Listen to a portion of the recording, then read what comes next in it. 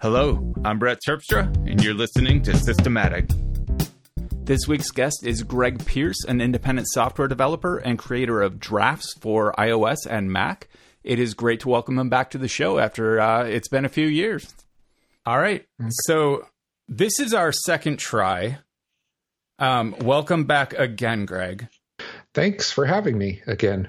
I had a call recorder mishap last time we tried to do this and ended up curtailing our conversation so that we didn't have to repeat ourselves right away again. I'm glad we get a second opportunity to do this. For people who don't know, you are the creator of Drafts, which is a text capturing application? How would you describe Drafts? The primary purpose of it, I think, is to be a sort of Swiss Army knife for text, just a place to jot stuff down, to have it synced to all your devices, and then to be able to manipulate it and send it other places. Yeah. All right. So we will be talking quite a bit about Drafts as we go. But the last time you were on this show, which is so long ago that it's almost out of memory, but it was in January of 2014, which... in March, that seemed like a long time ago. Now it seems like forever ago. It does. A lot has changed since then. Yeah. Do you have kids? I have 3 kids. Yeah. I'm curious. Are they school age? Well, I've got twins that are 18 and are about to head off for their freshman year of college. And then I have a 13-year-old who's going into 8th grade. Oh, so you're in the thick of the debate over whether school should open right now. Yeah, I am. We're seeing both sides of it. As far as our middle schooler at K through 12, we're not ready to go back to school. And I don't think that there's any reason he'll be going back to school for several months at least, and until we see how things go. Yeah.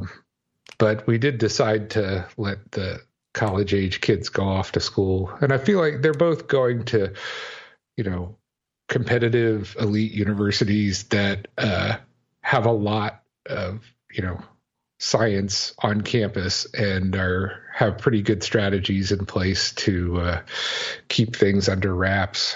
And in some aspects, they may be the test case for what we should be doing nationally, right, with a lot of proactive testing and quarantining and contact tracing and stuff that we should be doing much more broadly, but they can actually enforce on a campus and hopefully keep things safe for them.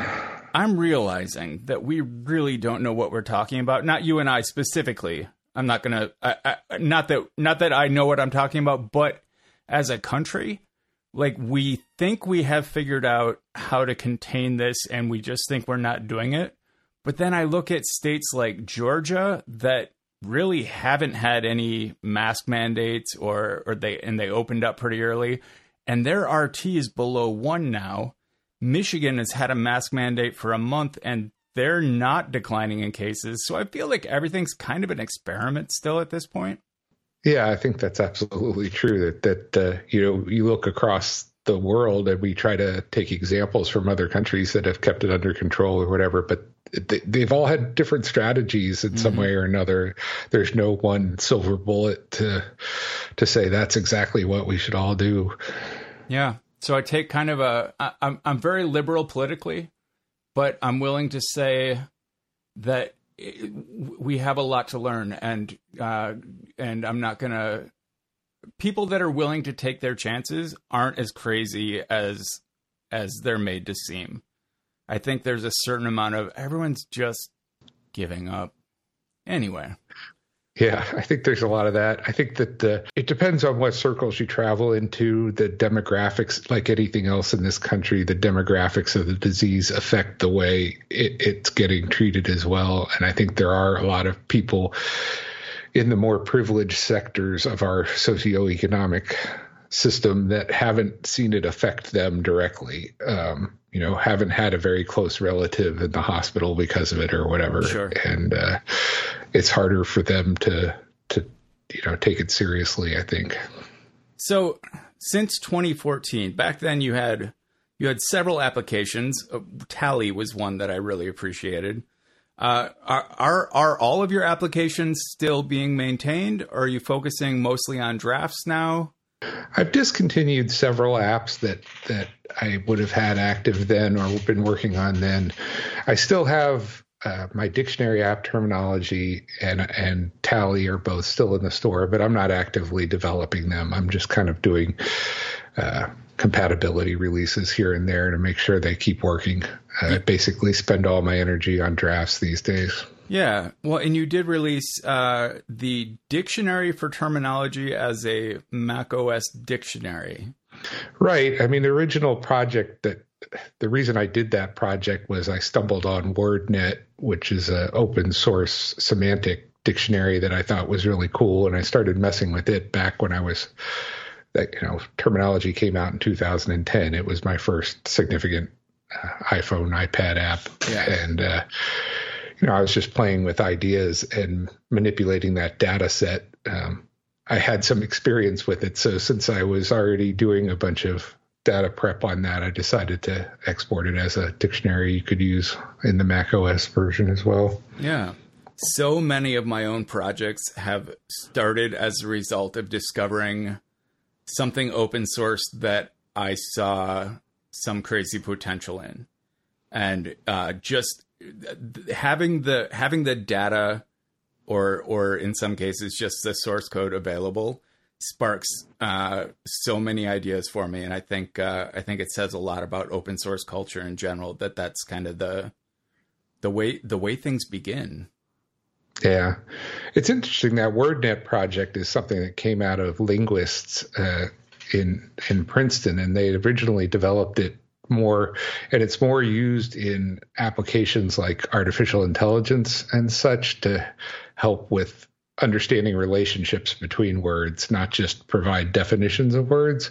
It's a very, so Terminology was well suited to being a writer's dictionary where you weren't necessarily looking for what you get out of the thesaurus. You don't want synonyms, but you might want the kind of relationships that are in that data set, like more specific words or less specific words, or other related words like that.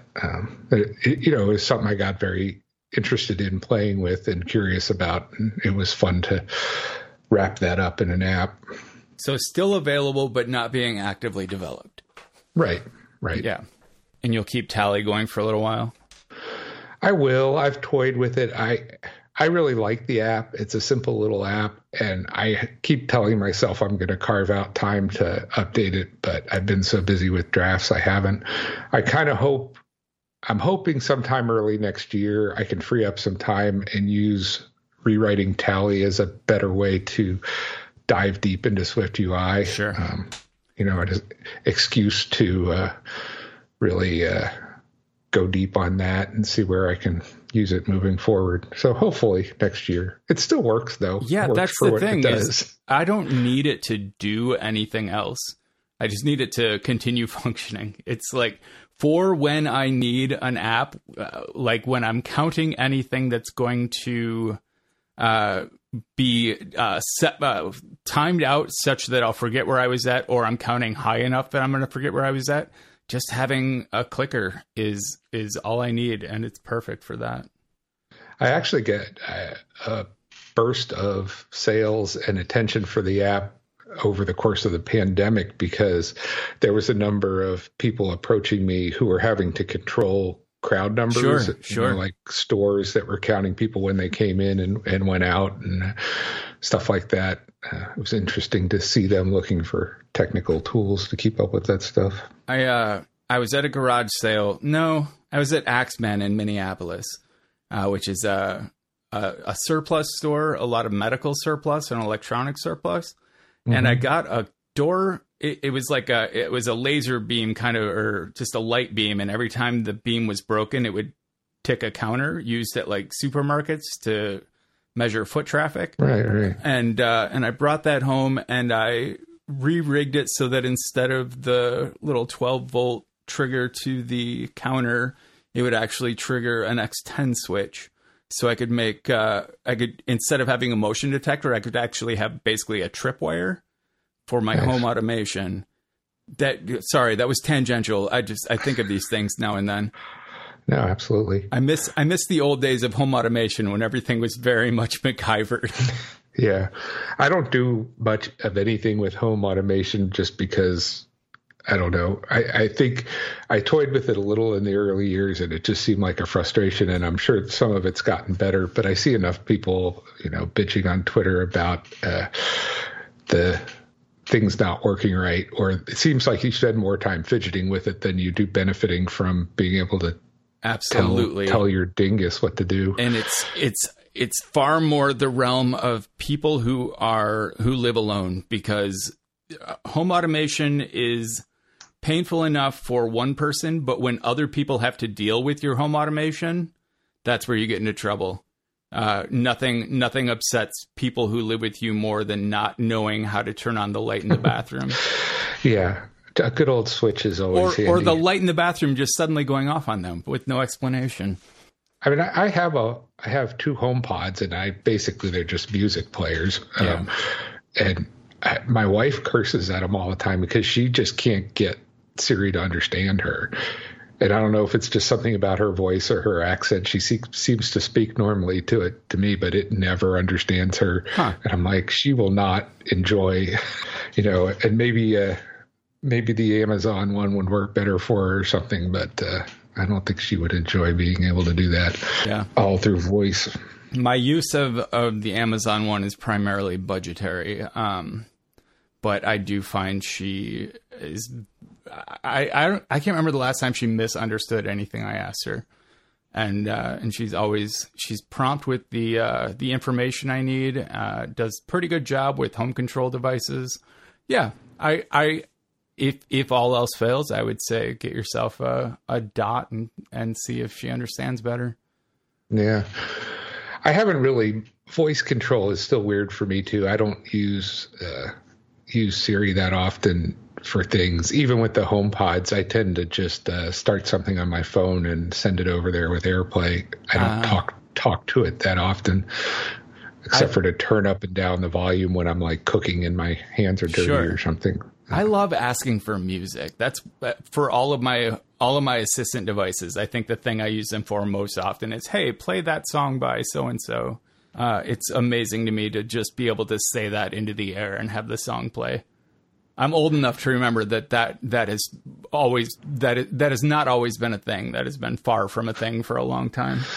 Yeah, I gave up on vinyl years ago, but I still think about the level of convenience. Like you put on music and you got 10 to 15 minutes of music before you had to get up and go flip the record. Do you miss the record scratch? Like that when you first drop the needle, that little crackle before the song? I don't think I do. I do miss the ritual of it. Yeah. And I do miss the social aspects of records to some extent. That was a big part of a lot of my friendships was sharing music and stuff. And, you go over to a friend's house now and there's not a shelf of records to flip through and talk about. And, I think there's room for an app that just adds a crackle before every song it plays. Like it does, It has no special music controller, or you can make it even a more obtuse music controller where you had to actually like drag the needle onto the song to get it to start playing, and you get the crackle, get that ritual back for people. Yeah, and when you're done with randomly drafts, every once in a while loops a half a second thing until you pick up your phone and shake it or something. And when the song ends, it just plays the last like 5 second over and over again. Yeah, so when you're done working on drafts, that's we can collaborate on that app. I was thinking about vinyl in general a lot lately. One of my sons has gotten into vinyl quite a bit, and I took the time. I had a jukebox in my house growing up. My parents bought a old Seeburg jukebox, which was a very cool, fun novelty to have. But I sat down and I asked my parents and my sister to work on this too, but I tried to document everything we had in the jukebox and make a playlist of it for, nostalgia's sake. And to be able to play that through something that added the noises of the thing switching records and going back and forth would be fun. Okay, so the conversation is naturally moving towards drafts, obviously. I would describe drafts as, and I think you use it as a tagline at some point, but the home for text, kind of like the place text starts. Yeah, the tagline I still use is where text starts. And that was, the original core concept of the app was to be that place to jot down things, to not have to think about where it went. Just kind of have, anytime you've got an idea you want to jot down, you just launch the app. It's ready to type in a new note, and you jot it down and you can put it away. You can deal with it later. And sure, it was inspired by GTD stuff and all, and having a capture system. But I was finding I needed a meta capture system, because even if you had a task manager with an inbox, not everything went into a task manager. Some things were messages and some things were tweets and some things were destined to go in a journal or whatever. Yeah. And I just wanted one place to open it up and jot that stuff down. Yeah. And I think most people, the majority of people who have really adopted drafts over the years, use it primarily for that. That's the first purpose of it, is to capture that stuff. And then, the outcropping of that was to provide ways to do something with that once you captured it. Right. And all the extensibility you added to it. Yeah, and that's where the action framework came in, and that's where it's grown the most over the years, is just providing more different, more powerful ways to manipulate your text and get it out, published somewhere or into another system. The thing that's always appealed to me is it takes away the choice when I open up my phone with the intention of taking a note or sending a tweet or adding a to-do item, that paradoxical moment where you have to figure out which app to use, and to just have drafts in my dock and just be able to always know this is where I start. This is where I get it out of my head, and then I can do anything I want with it. And it's always served that purpose really well. Yeah, and I think it helps a lot of people keep, I don't know, it doesn't keep your phone in your pocket per se, but keeps it from staying out of your pocket for too long. You know, you're out at a restaurant, you have an idea or something you need to remember later, and you want to jot it down, but you don't have to sit there and assign tags to it and put it in the right list in your task manager and ignore the people you're with for 10 minutes doing it. You just get it out, jot it down, put away a phone, and you're fine. And you deal with it later. And you don't get distracted by all the other items on the to-do list you're adding it to. Yeah. Yeah. I mean, I use it for Twitter that way all the time, because you think of something you want to tweet and you just don't. If you open up the Twitter app, you're gone. You're done for 20 minutes. Yep, but if totally. you just type it up and tweet it without ever leaving drafts, you don't have that problem. So what other big changes have happened in the last few years for drafts? Well, I mean, when we talked in 2014, the app was about 2 years old. It came out in 2012 originally, and I kind of grew it to a certain point. I did several major release upgrade versions along the way, and then a little more than 2 years ago, I relaunched it as a new app on the store, a new SKU with a subscription model. And along with that version and the updates I've been doing since, it's become much more of a full-featured note storage environment, as well as being a capture tool, with tagging, with the workspaces, which are sort of saved filters and views of your drafts. A lot of people have been using it more and more as their sole note-taking store, which has kind of changed the profile of the app. And, of course, along the way, last year I brought it to the Mac as well, which was a big piece of making it a complete solution for a lot of people. Right. Turns out nobody wants to take notes on just one or the other and not have it accessible on both. Yeah, yeah. And the transient nature of the way a lot of people use drafts made it, it worked for them on just iOS because it was their convenient thing on their phone to capture stuff and send it somewhere else. But the more you start to store stuff in it, the more you want to be able to get to it everywhere. Right. Yeah. I mean, appending to a Dropbox file is okay, but having the full search and workspace capability of drafts on your Mac is ideal in comparison. Yeah. I mean, it's something I'd wanted to do forever, but I really had to do a lot of re-architecting to do. So when I released what was originally Draft 5 in early 2018, I had rewritten it from the ground up. And along the way, the core framework stuff like the editors and the data storage, I had built it all cross-platform to be ready for that. It was a multi-year journey, but it was worth it. So speaking of the Mac app, I think that you added kind of integration for Mark's streaming preview, which allowed people to see their markdown notes in rendered format as they typed.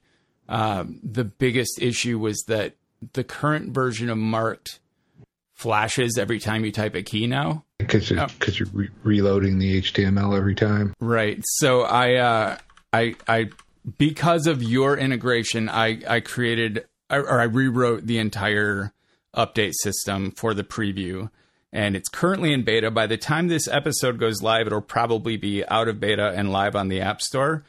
But I've got it down now where it updates fluidly with no flashing. And Drafts was the big inspiration for me finally getting to rewriting that. So I'm excited about that. I'm sorry I created work for you. Oh, no, it needed to be done. The only thing stopping me from doing it was I had at least a dozen features in Marked that kind of depended on the DOM refreshing with every update. And it was a lot of mental gymnastics to figure out how to not break everything. But once I get into it, it turns out I'm not the worst programmer in the world, and it was all salvageable. And it was the first time I've gone into code that was over 5 years old and not hated it. I did something right. That's cool. Sometimes you surprise yourself. Sometimes you run in fear at the stuff you've done in the past, but I tend to, every time I start a new project, between the last project and the new one, I've learned like a new pattern or a new framework, or I've gotten better at anything from one-liners to general algorithms. And so I'll start with a fresh slate, and I'll be writing all my code in a new pattern, and then by the time I get to the project after that, I hate everything that I had built. Like I'm ready for a whole new pattern, and I don't like to go back and work on anything I made before. Such is life of coding, I guess. Yeah, it is frustrating. Is it, or is it a fun challenge? I think it's a fun challenge. Well, I don't think we'd be doing it if we didn't find it a fun challenge. It is frustrating at times, though. So I have two questions, both related to Drafts. One from me and one from another guest who heard you were going to be on. First off, I'm working on my own note-taking app that will admittedly be a competitor to Drafts. But setting that aside, we're trying to figure out if we want to go subscription or not. And neither of us like the idea of going subscription. We want to just sell the app and let people own it, but we also need ways to handle free trials and paid upgrade paths, and the App Store doesn't really offer us much other than subscriptions. So we're leaning that direction, and Drafts is one of the apps that I subscribe to, and it doesn't bother me. I'm wondering how that's worked out for you. So I was very hesitant about it as well. You know, I'm a person, I think like everybody else, you do get fatigued by it. You've got all these streaming services and other things you subscribe to, and you start to realize those bills add up. And, you know, and the more software has gone that way, I have more and more of those subscriptions. And I was hesitant about it too, but it was a decision that was kind of a make or break for me for Drafts. I was at that point, rebuilding it a couple of years ago. I had, you know, was the existing version making money? Yes, it was making some money, but it was not making enough to support me spending the time on it. Right. Yeah. So I could have sold a new version as an upgrade again, but that's also something the App Store doesn't handle excessively well. Right. To move to a new SKU, you're breaking a history of URLs and links and reviews and stuff that are detrimental to your app.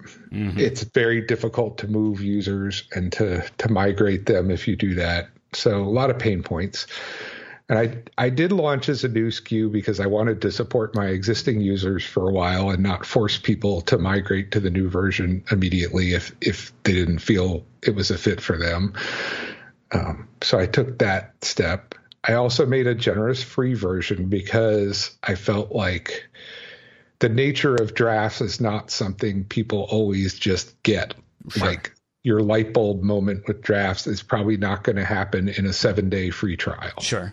So I wanted the opportunity for people to experiment with it, play with it for a few months or continue to use it forever for free if that meets their needs, and hope sometime down the road, once they've got it integrated in their tool set, they'll decide some of those pro features are worth the additional, things. So there was a lot of steps to the way I built into that process, but also I was deciding, am I going to do this as a full-time job or not?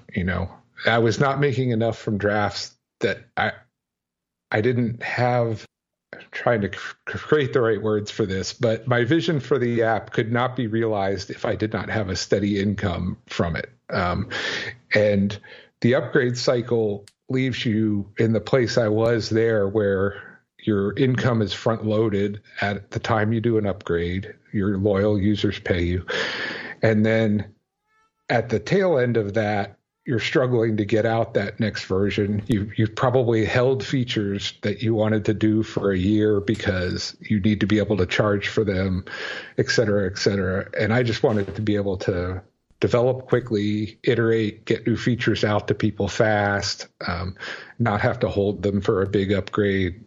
Things like that. Yeah. And I just think that this model fits for what drafts is because there's a lot to be added. Sure.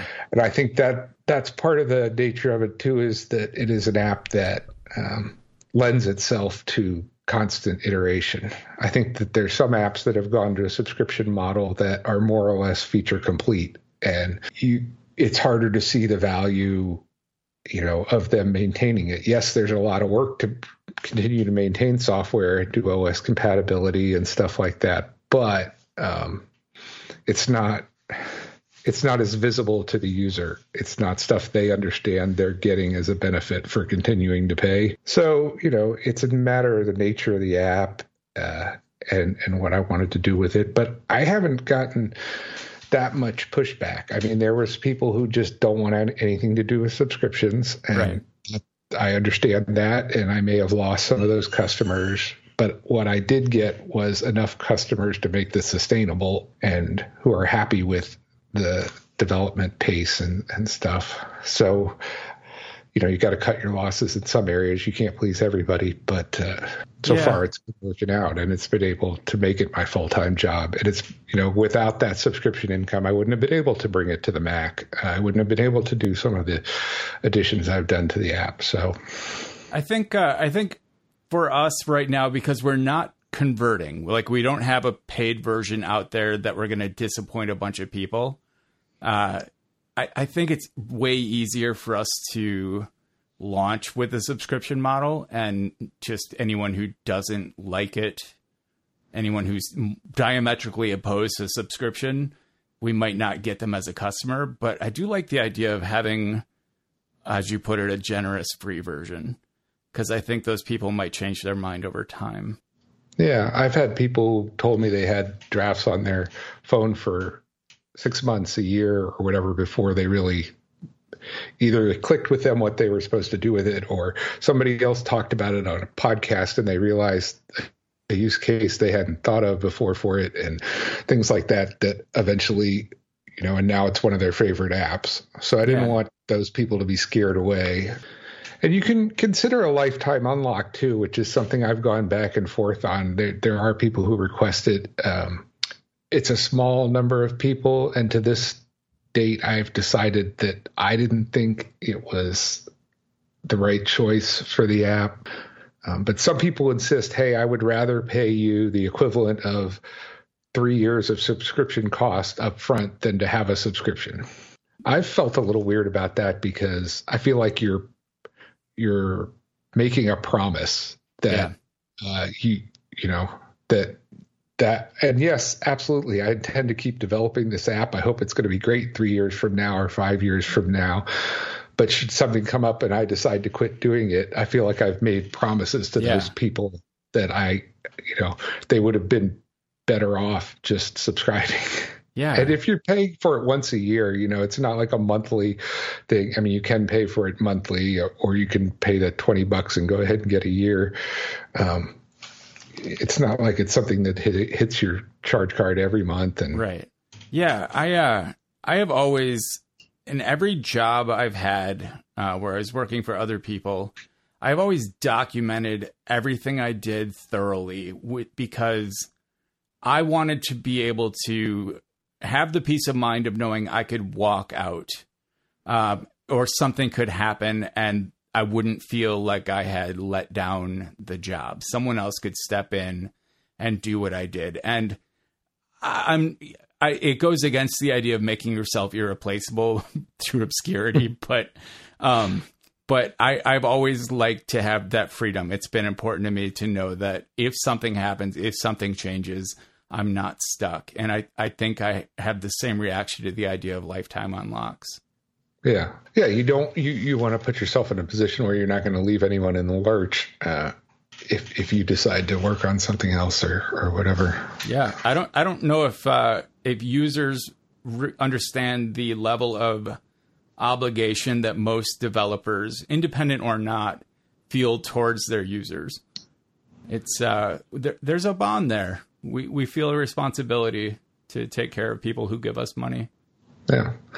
And I mean, that's been a great thing about, I think this has come with subscriptions to some extent too, but I think it helped build the community around the app.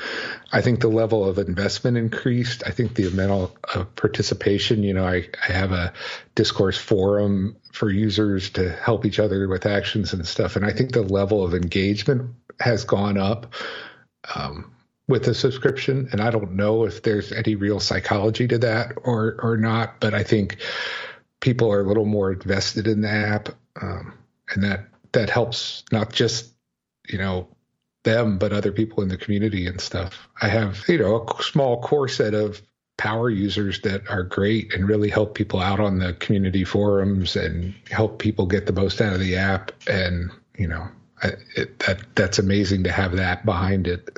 Well, there's nothing like a yearly or monthly reminder that you're paying for something to add value to it. Absolutely. All right. So question the second comes from Eric Linder. He's wondering if you have any tips for searching in drafts. He's especially curious about if he knows an exact phrase he's searching for. He can't always get the results to come up for an exact phrase. So I could point him to stuff in the docs, but both in the quick search and in the search over the list, Drafts supports Google style tokenization. So if you want to find an exact phrase, if you put it in quotes, you're going to be searching for that entire phrase. And you can also do omissions with the minus sign like you can on Google. So if you want to find something but omit some related things, and that works with tags as well as content of the draft itself. So you can construct some pretty intricate queries just with those two features. It does not. That is something that I'd like to add. There's and/or constructs for tag filters and workspaces, but the query string itself does not have Boolean. The search syntax in apps like Drafts or the upcoming NB Ultra or even like TaskPaper, everyone kind of develops their own query syntax. And it's nice when Google set a standard, and it's nice when things that work in Google work in your text editor apps. Mm-hmm. The quoting exact phrases should definitely be a standard for everybody. Our app doesn't incorporate the plus minus. We have and not Booleans, but the plus minus would be really handy. I might steal that. I've got it on my list to do better Boolean logic. I haven't got there yet, though. Yeah. It's definitely something that's a part of the growth curve of drafts. For a long time, people didn't used it for more ephemeral things. And now that they're storing more stuff in it long term, having some more powerful features there would be great. So what's up next? Anything you can talk about? Right now I'm in the midst of the OS upgrades, implementing the new features that kind of have to be there for the new OSs, because Drafts is kind of known for being on the cutting edge of what you can do. So I'm working on widgets, and I've previewed them on Twitter and stuff. Yeah, I've seen those. Good widget implementations, and I'm working on, just visual upgrades for Big Sur, stuff like that. That's the short term. And then hopefully end of year to beginning of next year, I'm going to finally roll out custom syntax definitions and themes, which has kind of been part of the core editor engine I rewrote for the current version of Drafts all along, but I haven't rolled out the ability to install your own and develop your own. And I think that's going to kick open the doors for a lot of things on Drafts, because as it stands, the syntax highlighting that ships with the app, I have several flavors of Markdown and task paper and JavaScript syntax highlighting, but the engine underneath that it's simplified. It's not a code programmer level, but it's meant to be more approachable, and it has some flexibility to let people do some cool variants, like it's all regex based, and things like clickable tasks can not just be on off, but you can configure your own that have multiple states. Oh, cool. Things like that. And I think, and there's also been a number of other minor variations of syntax that people want, hey, I write in Markdown, but I have this special annotation syntax I like to use, and it will be somewhat trivial to introduce those kind of variants. And it also supports more stylistic options. I've kept the default ones that ship with the app pretty plain Jane, but stuff like text sizes and colors and things are all controllable with it. So if you're the kind of person who wants your Markdown headers to be really big, you can do that in the syntax definitions and stuff. So that's hopefully an end of the year kind of thing. It's one of the things that the core technology is there, but building out the UI is always the chore. Sure, absolutely. Let me take a break here to tell you about this week's sponsor. When you use the bathroom, you always close the door behind you, right? You don't want random passerbys looking in on you. So why would you let people look in on you when you go online? Using the internet without ExpressVPN is like going to the bathroom and not closing the door. Did you know that your internet service provider, such as Comcast or Verizon, knows every single website you visit? And what's worse is they can sell this information to ad companies and tech giants who will use your data to target you. ExpressVPN puts a stop to this. It creates a secure, encrypted tunnel between your device and the internet so that your online activity can't be seen by anyone. I use ExpressVPN on all of my devices. It works on everything, phones and laptops, and it even works on routers, so everyone who shares your Wi-Fi can still be protected even if they don't have ExpressVPN. And the best part is, using ExpressVPN is as easy as closing the bathroom door. You just fire up the app, click one button, and you're protected. ExpressVPN is the world's #1 rated VPN by CNET, Wired, The Verge, and countless others. So if you're like me and you believe your online activity is your business, secure yourself by visiting expressvpn.com/systematic today. Use my exclusive link, expressvpn.com/systematic, and you can get an extra 3 months free. That's expressvpn.com/systematic, and a big thanks to ExpressVPN for their support of the show. All right. Well, that brings us around to the top 3 picks. Are you prepared for that? I am reasonably prepared for that. All right. Well, hit me with your first one. All right. Well, can we get very general for the first one? Oh, totally. We can do anything you want. I pick reading.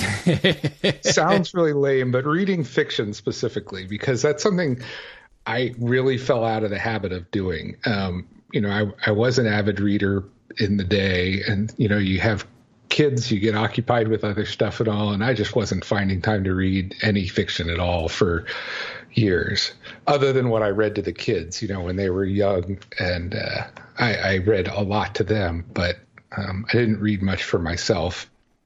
And beginning of the pandemic, I decided I was gonna get back into reading, and it's been great.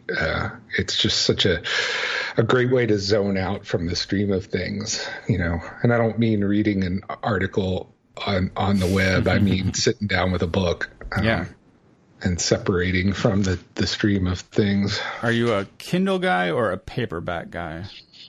I am somewhat begrudgingly a Kindle guy, and part of this was I bought a new Kindle at the beginning of the pandemic to support this habit, and it mostly has to do with my vision at this point. I'm 51 years old. I don't see as well as I used to. I pick up an average paperback book, and even with my bifocal glasses, I have trouble reading the text in it. So being able to blow up the font size a bit is helpful. Which Kindle did you get? I got the Paperwhite, the basic Paperwhite. Okay. And I've been happy with it. I got the Oasis. I'm really happy with that one.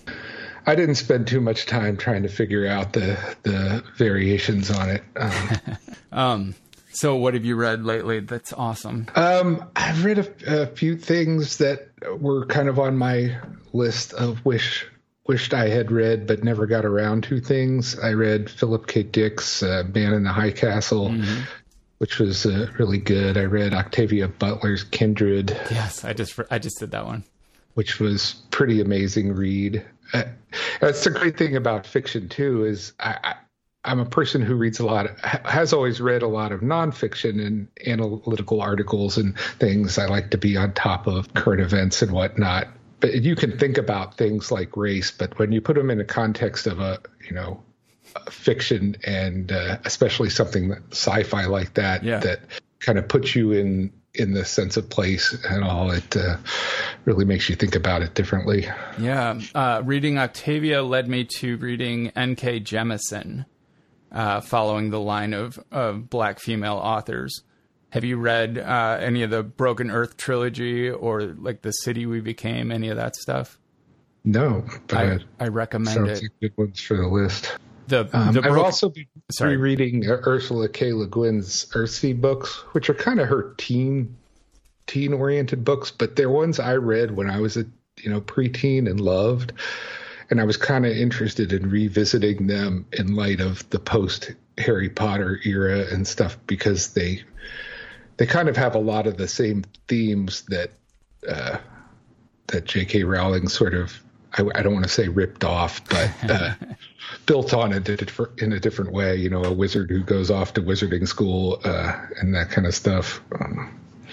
Okay, I'm not familiar. Ursula K. Le Guin. All right, I'll have to check that out too. And she's written other science fiction, more adult science fiction, but Darcy books are a good introduction to her.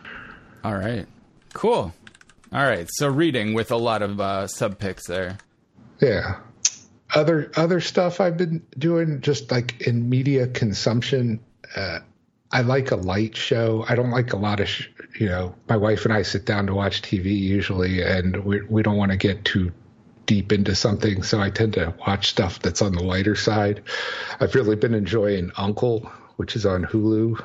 I don't know if anybody's up for a comedy series, but it's a British comedy show about a